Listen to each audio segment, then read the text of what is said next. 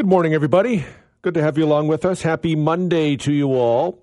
There has been a lot of talk about affordable housing and the need for it, but what exactly do we need? What should we be building? Affordable housing comes in a lot of forms. Recently, the Alliance for a Liveable Ontario released new data that shows the deficit of affordable housing in Ontario by unit type and income. And one of the most striking aspects to come from the data is there are hundreds of thousands of people living in homes that are the wrong size and cost way more than they can afford.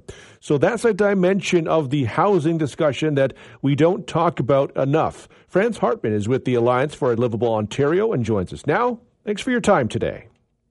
Thanks for inviting me. This snapshot you guys have done on Ontario's affordable housing needs is pretty interesting. Just to start at the basic level, what did you find? Well, we found that there are almost 640,000 households in Ontario that are living in homes that are the wrong size for them and cost way more than what people can afford. So there's a lot of people, and this is how we're defining affordability. You're living in the wrong sized home. It's probably too small, and you're paying more than 30% of your household income on rent. It's a really interesting way to look at it, and it makes a lot of sense. You know, when we've been talking about housing in this province, we've been talking about affordable housing. It can go a lot of different ways, but we haven't talked a lot about kind of what you guys have kind of highlighted here, where there are people who may have a house or a household, but it's not right for them, and it's kind of contributing it as well. We don't talk about this aspect of it when we talk about housing in Ontario. Exactly. And the provincial government has been really pushing this idea that we need more, single family, semi-detached townhouses in so-called suburbia, and saying that this is a solution. Well, these numbers show that those are not the sort of housing that people need. One of the striking results was that there is a need for over 300,000 one-bedroom homes that are priced at about $1,100 a month in rent. The reality is the provincial government's push for more urban sprawl, building on farmland, building on natural areas is the exact wrong way to get this sort of housing built that people need. What does the data tell you that we need? Well, it says the key thing, as I said, is we need a lot of one-bedroom homes. We need a lot of probably almost half of the housing needs are for people who need one-bedroom homes. And these are typically the sort of homes that are easiest to build within existing towns and cities. And they are not, 3, 4, 5-bedroom brand new builds in suburbia.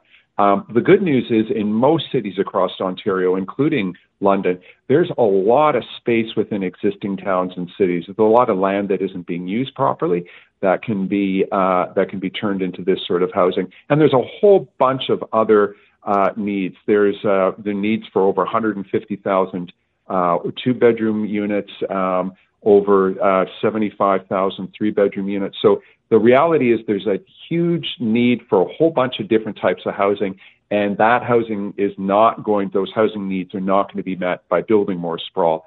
If anything, building more sprawl is going to make matters worse because it's going to divert labor and construction material away from building the sort of housing we need. There's no such thing as a short-term fix when we're looking at the housing file, but you kind of touched upon this in your last answer there in terms of the one-bedroom units. If you can have those apartment buildings and whatnot, are a little bit easier to build. They're something that can be done relatively quickly, and if there is a big need for that, then we could really address some of the housing issues we do have in communities right across the province. Absolutely. And the other thing to keep in mind is there are apartment buildings out there that are owned by individuals who paid their mortgages off long ago and probably are charging a market rent and maybe thinking of, selling. Well, guess what? These are the sort of buildings that could easily be transformed into truly affordable housing if they were, for example, bought by governments and either run by not-for-profits or by governments themselves. The point is there's no one magic silver bullet solution to getting this done. Rather, it takes all levels of government working together, changing the approvals process to make sure that this sort of housing can be built. One thing we can say for certain, though, building more urban sprawl on farmland and natural areas and building, big McMansion type houses is not going to solve this problem. It's only going to make it worse. Were you surprised by the findings? What did you kind of think when you went into this compared to when you saw the data? Well, I wasn't, if that makes any sense. I was surprised at the magnitude of it, but I wasn't because we've been hearing for many years, especially people who do not make a lot of money, that it's really difficult for them to find appropriate housing.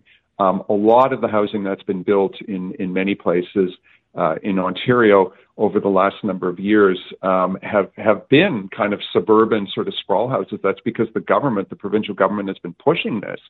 And we know that doesn't deal with these things. So when I saw the numbers, the first thought was, yep, that confirms that there's a real need for one-bedroom, two-bedroom homes that are affordable. But I was surprised at the magnitude because it is a huge number.